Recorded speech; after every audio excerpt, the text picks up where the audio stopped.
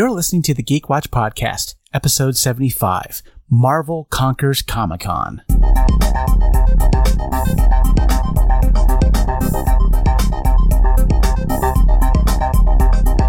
This is the Geek Watch Podcast with Brian Hatcher and Mandy Petrie.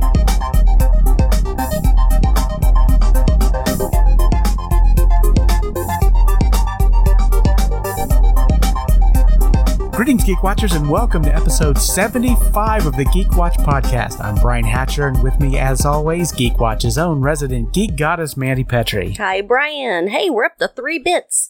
Yes, we are. And so we have Comic-Con news for this week. Yes, and some odds and ends. But before we get to that, we do have an in memoriam today. On Wednesday, we lost Rutger Hauer. Yeah. Now, of course, a lot of you will, I would say some of you will remember him as Lothos, the head vampire in Buffy the Vampire Slayer. Yeah. You may remember him from True Blood. Mm-hmm. You might remember him from Lady Hawk, but I'm sure most of you will remember him from a certain movie. You'll definitely remember him from Blade Runner. Mm-hmm. And of course, if you've been on Facebook, I'm sure somebody has posted that final soliloquy that he gives at the end, before he dies. So this is a loss for sure. Mm-hmm. And all the different movies that he did genre-wise, I mean, he all of them. Yeah. every genre. Yeah, pretty much. I can't think of one, because Lady Hawk, that covers sci-fi, fantasy, and romance. Yeah.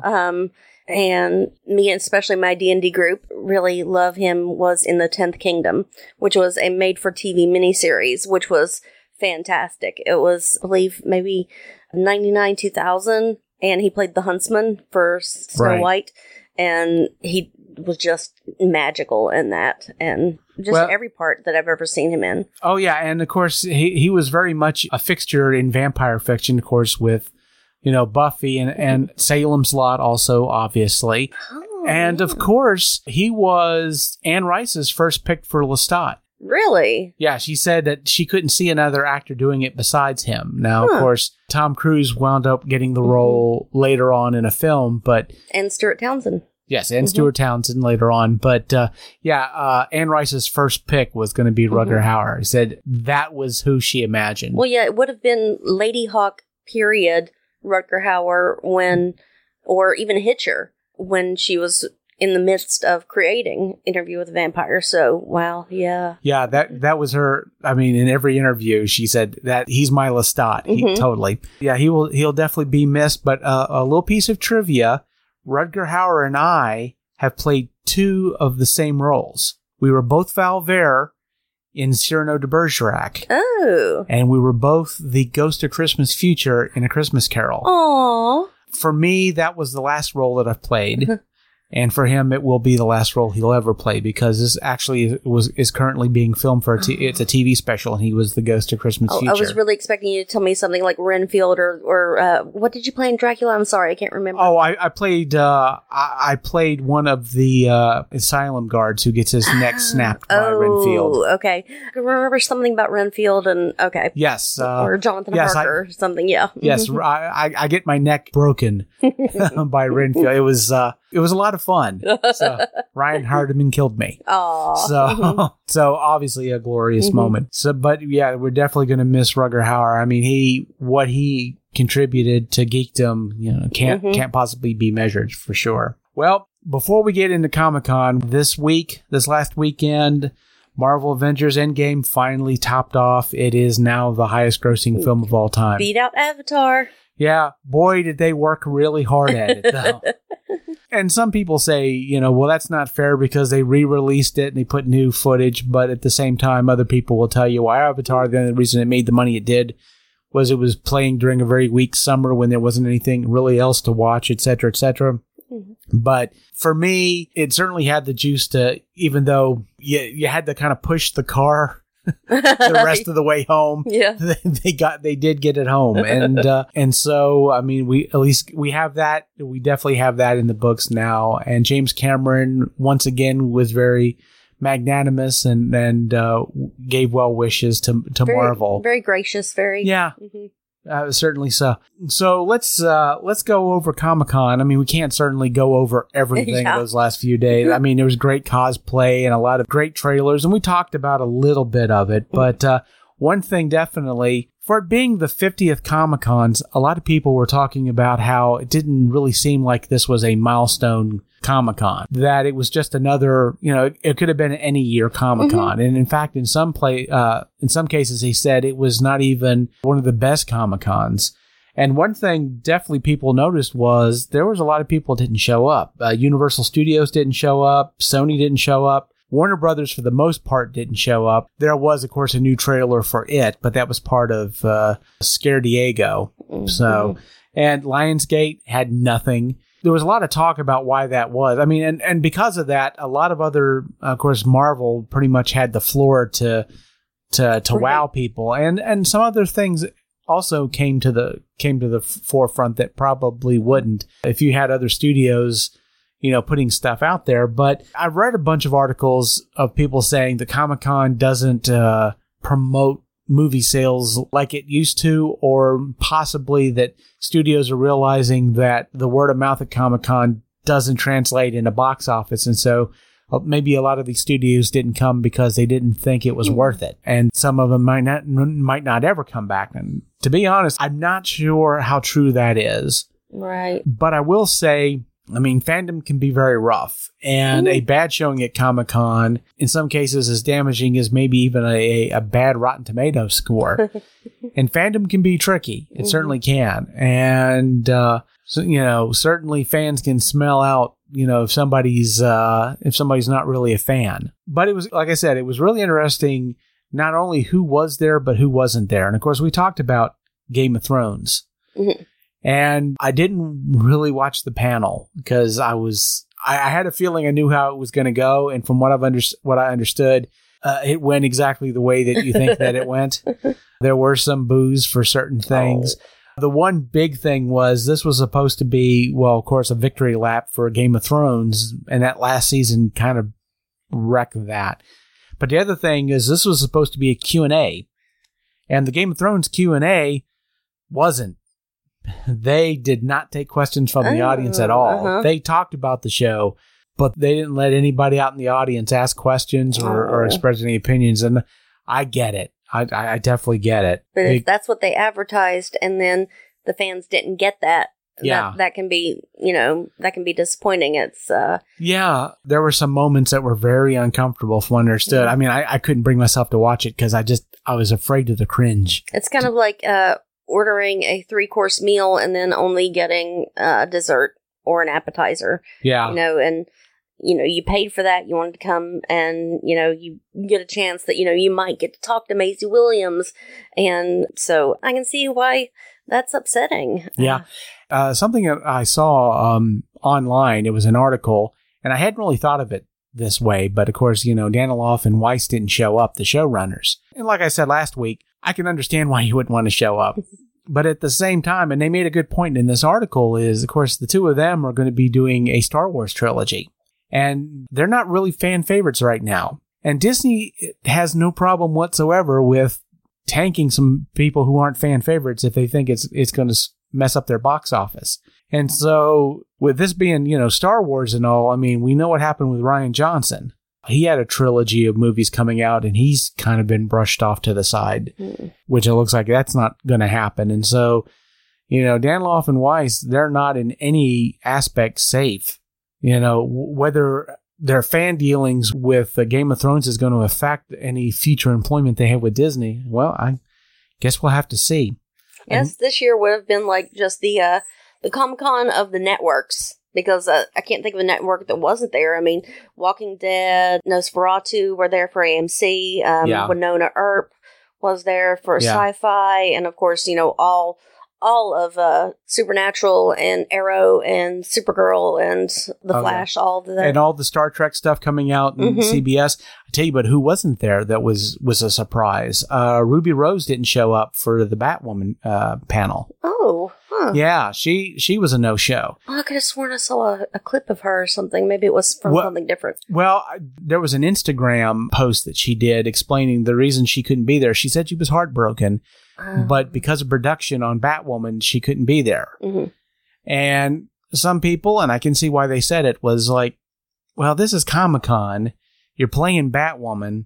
You know, they can slow down production for a day or two to promote the show that they want people to watch. Mm-hmm. And I can see that. And especially with the fact that there's been some criticism of the show already from the trailer. One, I'm not sure what you do to damage control that, because a lot of it, you know, I'm really questioning whether or not it's necessarily they're doing anything wrong in this situation. But at the same time, I think there's a huge fear of fans going on right now where people are trying to avoid controversy at all costs. Like I said, I mean, I'm not saying that they were lying about the production schedule with the whole thing with Ruby Rose. I'm not saying that this is a whole fabricated thing. But on the one hand, I kind of I think it might have been a good idea for her to have been there. But on the other hand, I'm thinking, well, maybe they dodged a bullet. I don't know. It really depends on how that panel how it would have gone. Mm-hmm. So it could have made things a whole lot better and certainly could have made things a whole lot worse. But speaking of sci-fi, of course, you know, we got to see the trailer for Picard, which has really got me interested. So, I've heard people say that this is, you know, Star Trek meets Firefly. And I've heard people say that as a positive, and I've heard people say that as negative. Aww. But I have to tell you this. The fact that the showrunner is Michael Chabon has me really excited about the possibilities of this show. Mm-hmm. Because I'm a huge Michael Chabon fan, obviously. I mean, from the, you know, when he was writing The Adventures of Cavalier and Clay. I mean, I envy him so much in the fact that he's able to straddle both the world of pop culture and literary writing, and he's been able to do both of them so well and meld popular fiction and literary fiction with such a deft hand. And so I think that he's going to be perfect to basically take Star Trek and Jean-Luc Picard and delve deeper into him as a character. And I think it's going to be fantastic, and I can't wait to see what's going on with that. But there's a lot of great trailers. Of course, the Walking Dead stuff that came out. You mentioned that before. I mean, of course, you know, Denai Guerrera in tears announced, of course, that she wasn't going to be, that this was going to be her last season. I mean, we already knew it, but of course now she officially announces it. Right, to say it is different and, you know, to really hit the emotions. And yeah. There was some talk about Negan possibly getting a TV spinoff, like he's possibly getting a comic spinoff. And I've heard a few complaints about, they're trying to make him a hero. And it's like, you didn't read the comics, did you? It's amazing how people complain about they're ruining my movie instead of sticking with the source material. And the source material did exactly what, you know, what you're complaining about. And we'll get back to that because, again, Comic-Con, right? Here's the one big thing that shocked me about the Walking Dead panel. Piece of news that I wasn't expecting is it appears that the Rick Grimes movies will not be on TV. Yeah, in theaters. Universal's going to be releasing them. So you know, I mean, yay, but it's shocking. Yeah. Wow. Well, get your money. Yeah. And you know, because for some reason, Universal got this idea that, hey, if you got this cult hit that fans are really fond of, and you put it in movie theaters, they might be willing to give you $1 billion for it. It may happen, you know. So I think it's a solid thing. One last before we go into the Marvel Phase 4, because that's going to take a little while to go over all of that. But even though Warner Brothers didn't show up, there was a DC superhero presence because you had the CW and the TV shows, and like you said, you know, the TV shows showed up in full force. But the CW was there to get everybody really excited about the new seasons of Supergirl. And of course, we got the pictures of her in her new outfit. Supergirl got pants now. You know, no more skirt. Supergirl got the pants now. And of course, we got the last season of Arrow coming out. But the one thing that really blew me away was the crossover they're doing this year. The Crisis of Infinite Earths. Wow. And of course, for DC, that is like the milestone event of, when anybody thinks of DC and crossover events and huge events, Crisis on Infinite Earths is that pinnacle. It is that story that everybody thinks about. And they are going full force with this. The fact that we're getting Brandon Roth back as Superman. Yes, we're getting Brandon Roth. Yeah, we're getting Brandon Roth back. He's going to put, of course, he's been in, what's the name of that show? Heroes of Tomorrow? I know what you're talking about, but I don't watch it. So yeah, I don't watch it, but I've heard a lot of great things about it. And of course, Arthur Darvill from Doctor Who is, but Legends of Tomorrow. Legends of Tomorrow. Oh, great! I remembered it, so we don't have to take heat, and I don't have to take hate from the fans there. But yeah, Legends of Tomorrow, and of course, he was Superman in Bryan Singer's Superman Returns, and yes, he's put the cape back on, but that's not it. Nope, that is not all. Tom Welling.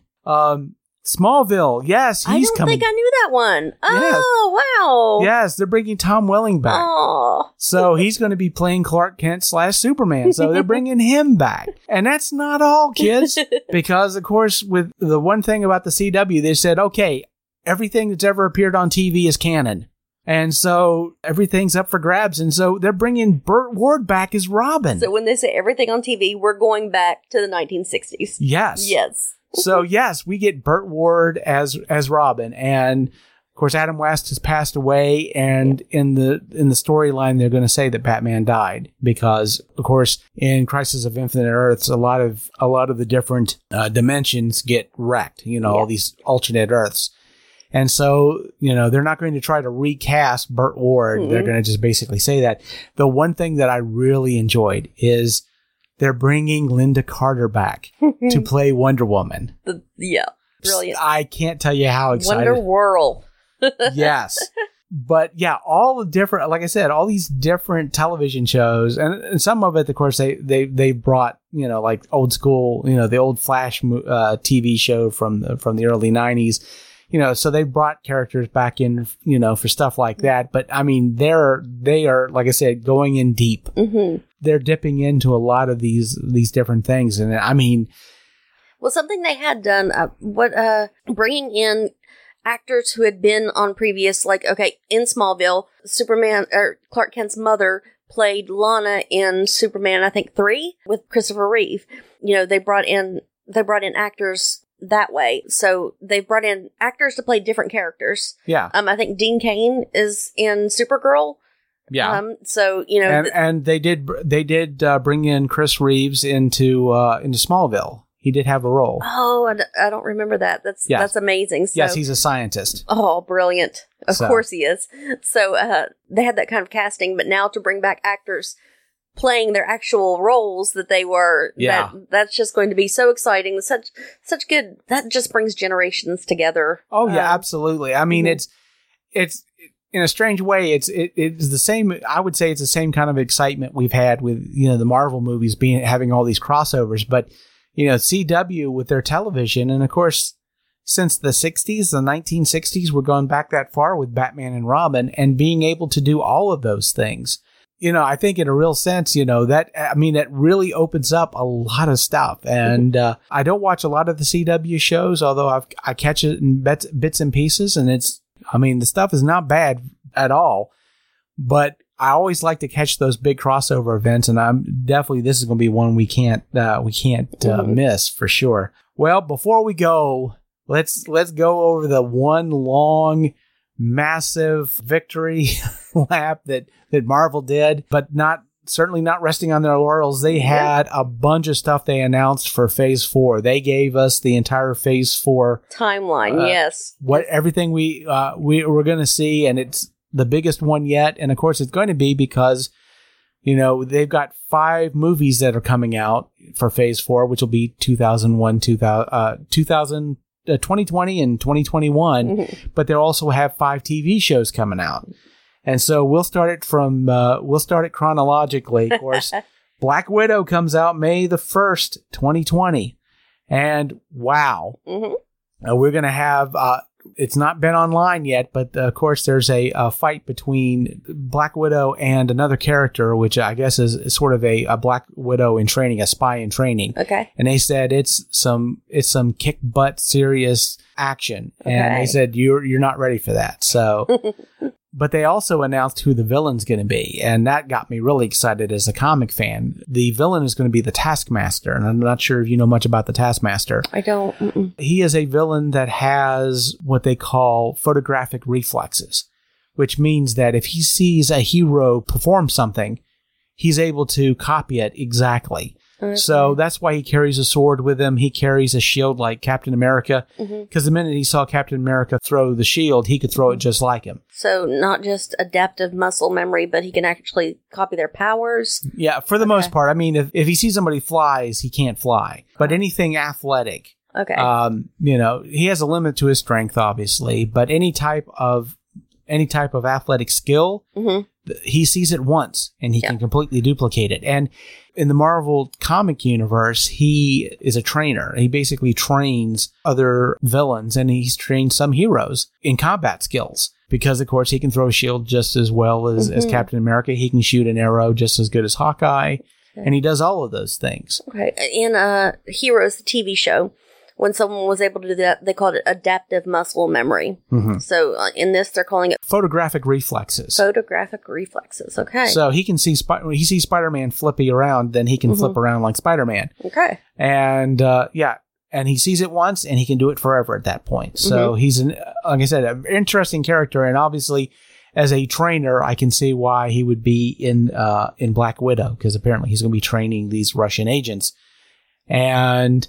Again, he's a very formidable foe, as you can imagine. Not only does he have all these abilities, but he'll watch you long enough, he'll be able to copy you. You know, any moves that you pull on him. So, tough. Definitely a tough setup. But, of course, that movie will be May 1st. For the TV shows, they didn't give you any exact dates, because I guess they're still... Nothing concrete. Yeah, nothing concrete, because I think they're still working all that out for Disney+. But sometime in the fall of 2020, we're going to get the Falcon and the Winter Soldier. And if you remember Zemo from Civil War, the character that set everything in motion that started the fight between them, he's back. And, of course, people who remember Baron Zemo, they remember him in the purple hood. And he will be wearing the purple hood in this TV show. So he... This great mastermind, criminal mastermind, will be the lead villain in Falcon and the Winter Soldier. So, and it's going to be interesting to see him come back, and also see him get more involved. And we possibly could get more of the comic version of Zemo. The criminal mastermind that he is. And then, of course, we got to see the Eternals. That's going to be in November 5th, 2020. Oh yeah, and what a cast! Yeah, man. Solid. And of course, they brought Angelina Jolie, and there's like a couple of Oscar, you got a couple of Oscar winners in that. I mean, it's a massive cast. The one thing that really excited me about this, if you've not read The Eternals, of course, that was a creation by Jack Kirby. And Feige said they are going to go full Jack Kirby on this. And for people who know Jack Kirby, that's exciting to hear, because besides the fact Jack Kirby was very creative as an artist, he was also very trippy as an artist. A lot of the stuff that he did for Doctor Strange, I mean, a lot of the look of the early Doctor Strange was all Jack Kirby. And I remember his run on Marvel's Dracula, and a lot of the Dracula comics that he did. They were very weird. And so saying going full Jack Kirby is going to be a sight to see. And that just shows you how far Marvel has gone. The fact that they're willing to go full out on something like this just shows just how much cachet the Marvel name has in the movie theaters now, obviously. They're not afraid to go there. Another thing, of course, that they're going to be bringing out and basically taking their cachet to bring forward is Shang Chi and the Legend of the Ten Rings. Yeah, that's February 18th, I think, 18th, 2021. You've got a Hawaiian director in Dustin Daniel Creighton, who's mostly done some smaller features. But again, Marvel has that ability to see talent. They look for, young, fresh directors to take on these movies. And Shang-Chi, I mean, again, it's going to be for all the accusations of whitewashing that was done for Iron Fist, I mean, you have Asian actors in all of this stuff, you know. Simu Liu is going to be SHANG CHI, and a lot of the stuff he's done is a little bit different. I've only seen him in comedy in Kim's Convenience, and he's just hilarious in that. Yeah. So to see him in, you know, the most action, I think maybe he played basketball in one of the shows, but you know, I'm really excited to see that. Yeah, and the thing about it too is that, you know, Marvel, they're willing to admit when they've possibly made a mistake or whatever, and they're willing to back on it. And so, of course, when you hear Legend of the Ten Rings, we get Tommy Chua Wei Leun as the Mandarin, as the real Mandarin. Now, if you were, I'm sure a lot of the Geek Watchers out there remember Iron Man 3. And the fervor, of course, you know, the Mandarin has always been a massive villain for Iron Man. And of course, you get Ben Kingsley, this amazing actor, to play him. And then you find out, oh, he's just some drunk actor. But then, of course, if you see if you get the DVD, then you get to see one of their little short films that they love putting in as extra features, which is All Hail the King, which you get to see that character in prison, and he gets abducted by the real Mandarin. You never see him. So they decide, you know, not saying they were planning on doing that all along, you know, but they thought, well, people like the Mandarin, and they were really upset about the fact that we didn't get, that we baited and switched them, and they didn't get the Mandarin. Well, 2021, you're getting the Mandarin. And what makes that a fascinating character is, in the comics, SHANG CHI was the son of Fu Manchu, the traditional villain Fu Manchu. They were able to get the rights to Fu Manchu, and they made SHANG CHI his son. And so you had that battle between father and son, you know. Going against your not destiny, but a legacy. Going against your legacy. Exactly. And so a lot of people are thinking that since, of course, Marvel doesn't have the rights to Fu Manchu anymore, that they're going to make the Mandarin SHANG CHI's father. And so it's going to be that dynamic. And, of course, the Mandarin's nothing to mess with. You know, the Ten Rings, of course, is the name of this terrorist organization, but the Mandarin is remembered in the comics specifically that he wears 10 power rings, and each one has a special ability, like a heat beam or a freeze beam, and they're alien. Is there one ring to rule them all? Oh, well, yeah. Yes. And very often what he'll do is he'll sometimes, you know, with, you know, one of his trusted assassins, he'll give them one of the rings to use on a job. But that's where the term 10 rings comes from. And in the first Iron Man, when he's captured by that terrorist organization and they call themselves 10 Rings, everybody got excited because they knew that was a reference to the Mandarin. And then, of course, you get the Mandarin, kinda, and people were really heated about it.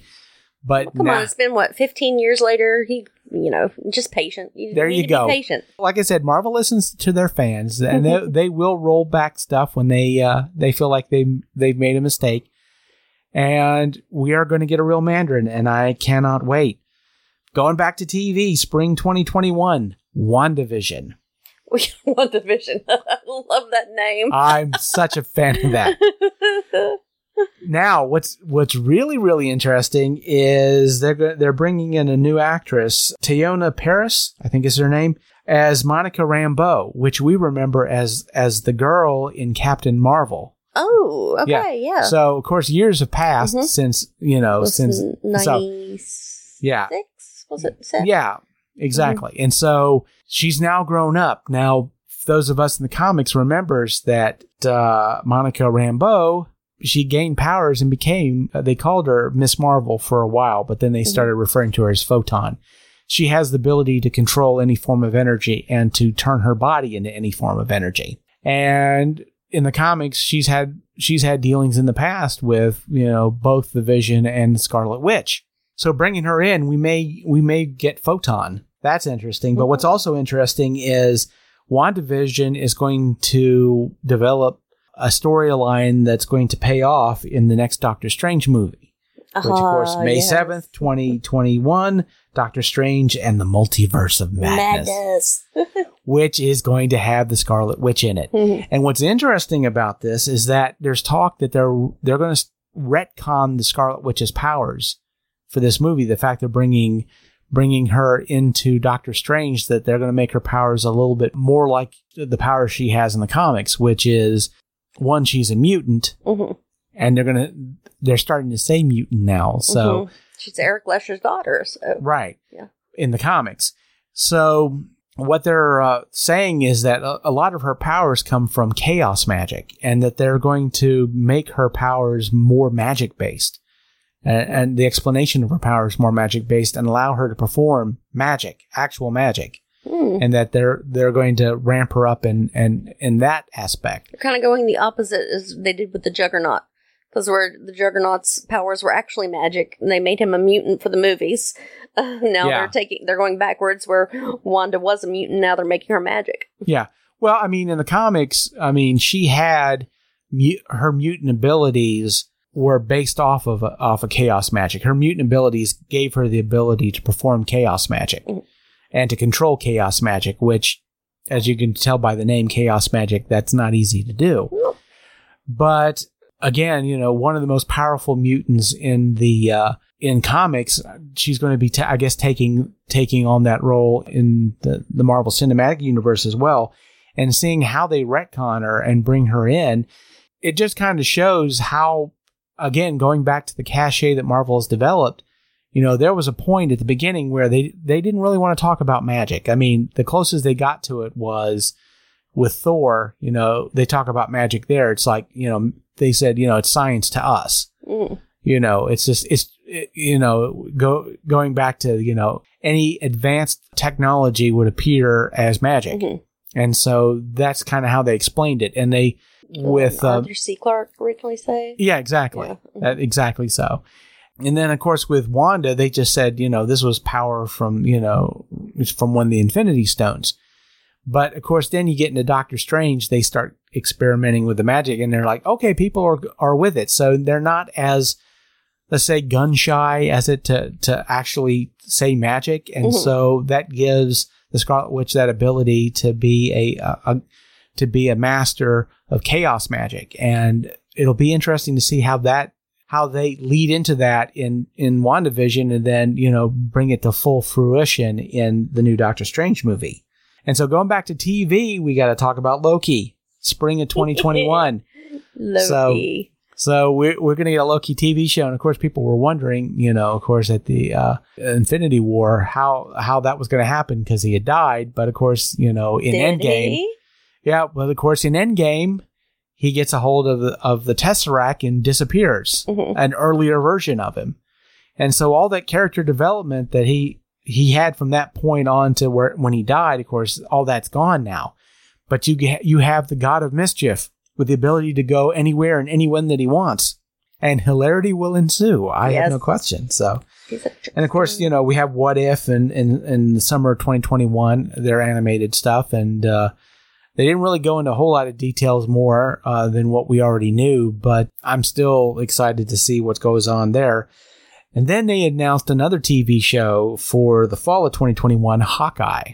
Yeah. Which, of course, Jeremy Renner forever was saying, at the beginning, he wanted to do a TV show because he really wanted to develop this character. Now, what excited a lot of people when they saw the logo of Hawkeye is it looked very familiar to them, especially if you read the comics, because there's recently been a Hawkeye comic.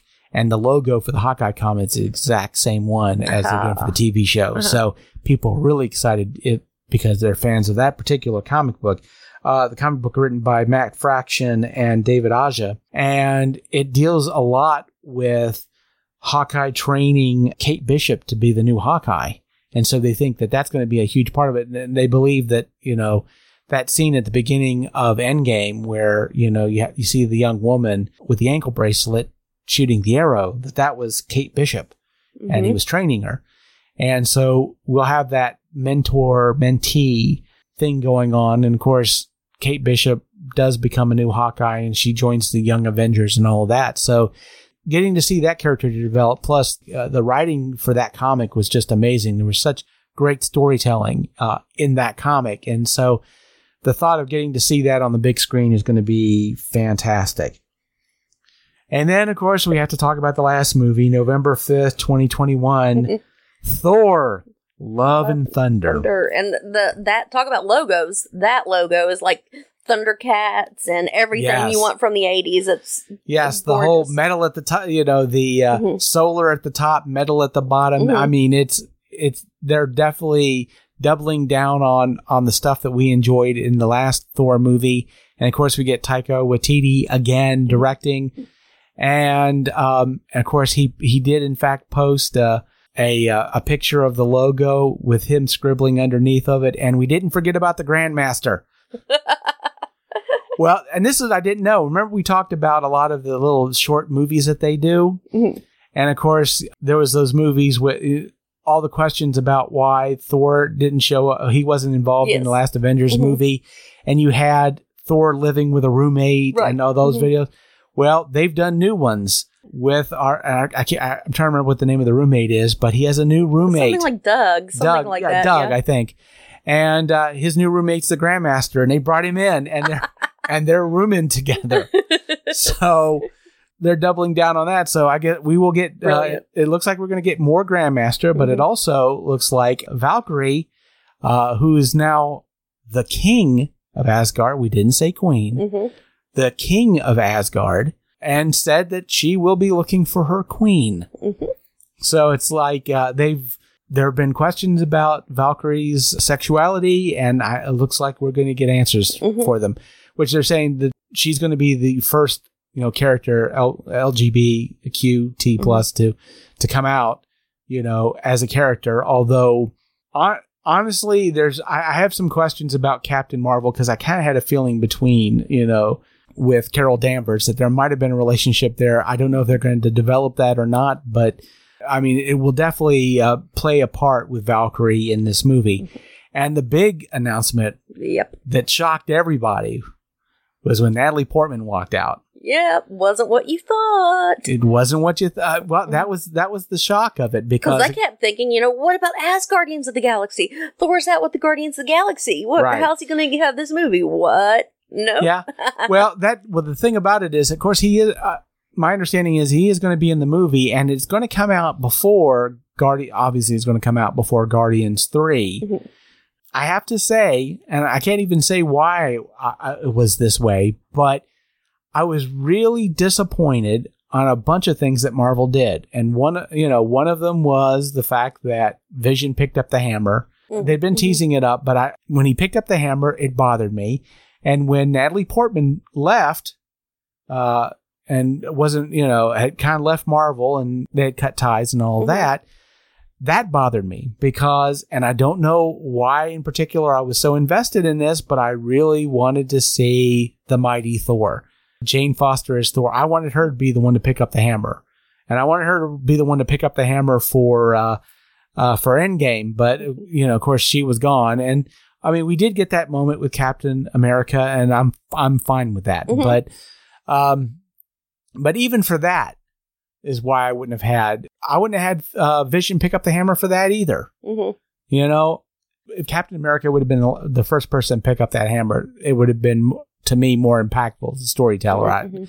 But I really, really wanted Jane Foster to pick up that hammer. I really wanted it. I wanted to see the Mighty Thor.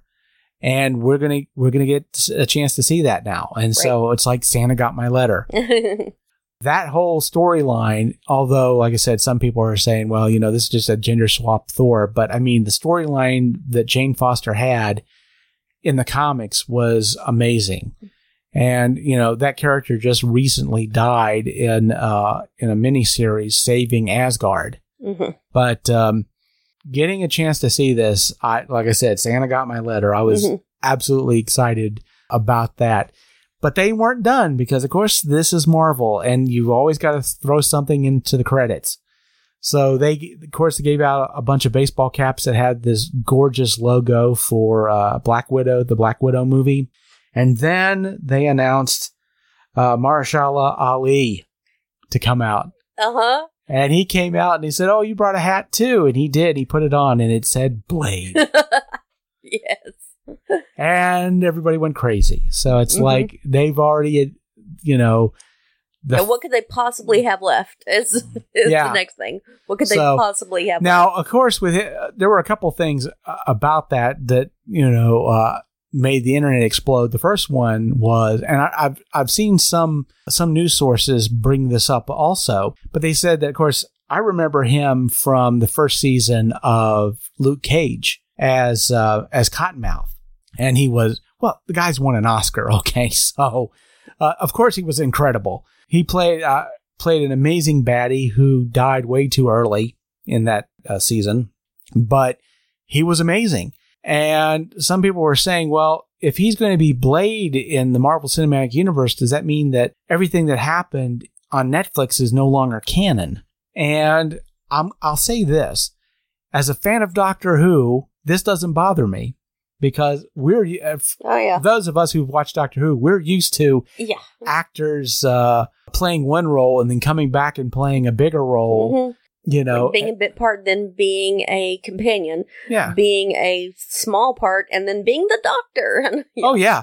I mean, the Sixth Doctor, the actor who played the Sixth Doctor, Colin Baker, held a gun and threatened the Fifth Doctor, Peter Davison. And then, but that happens all the time in Doctor Who. Adjman and Karen Gilliam were both on Doctor Who before they became companions. Right. So, and the first Doctor's companion, one of her companions, she comes back for the Fourth Doctor and plays a villain.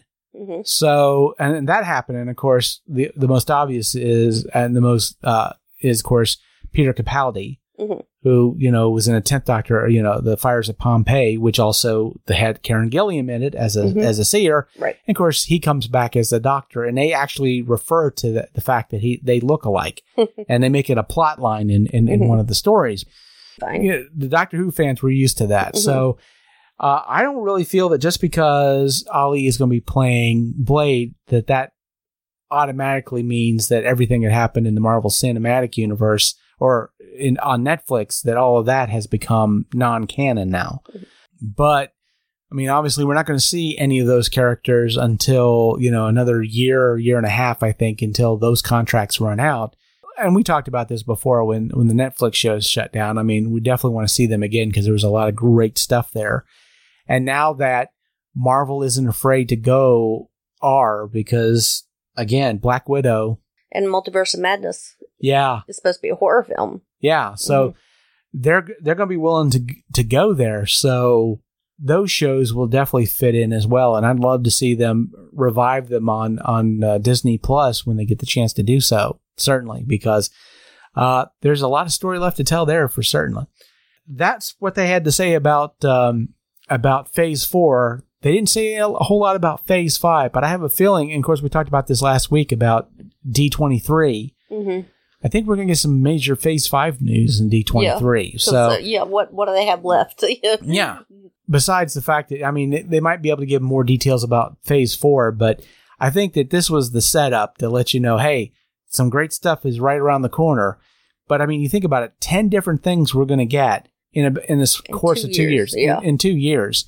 And wow, I mean, that's a full plate.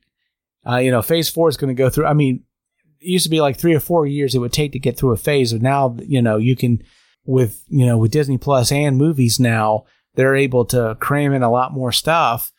And so, from what I understand, the rumor is Kevin Feige's got Phase 5 down already. That we're going to see Blade in Phase 5. That we're going to see Black Panther 2 in Phase 5. That we might see Fantastic Four in Phase 5. X-Men? Some, possibly. But, a lot of people, it's funny because, with Phase 4, there are a lot of people making comments about what we didn't see there. We're not getting an Avengers movie at all. That we're not getting any Deadpool and things like that. And it's like, well, they're setting up for a lot of different things. I mean, especially with the Fox properties, they're trying to align it well. They're not just going to shove it out there. Because let's be honest, if Fox made a mistake at all with any of the Marvel properties is when they shoved that stuff out there and didn't develop it. And I don't think Marvel's going to make that mistake. Slow and Steady has won the race for them. And now they are a powerhouse of a studio now with an amazing amount of properties that, I mean, think about it. When they first bought the Marvel properties back And when Disney bought Marvel Studios, $3 billion, and they were like, man, Disney just wasted a whole bunch of money. They have made their money back many times because of this. It's crazy. But I mean, it's to a point now where I worry a little bit that the federal government might step in eventually and break them up, as seeing them as this huge monopoly. Although there are a lot of other movie studios out there and a lot of other television studios out there, but man, the power that Disney wields right now in movies cannot be denied for sure.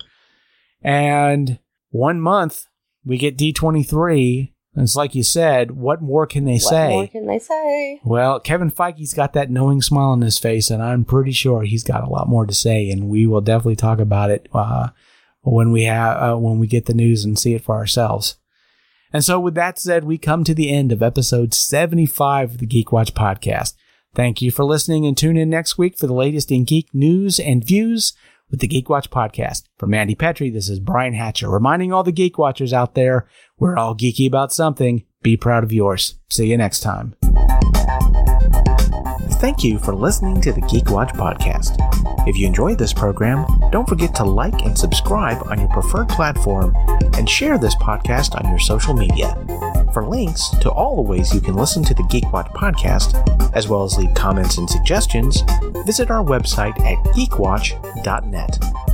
The Geek Watch podcast is a Hanging J production.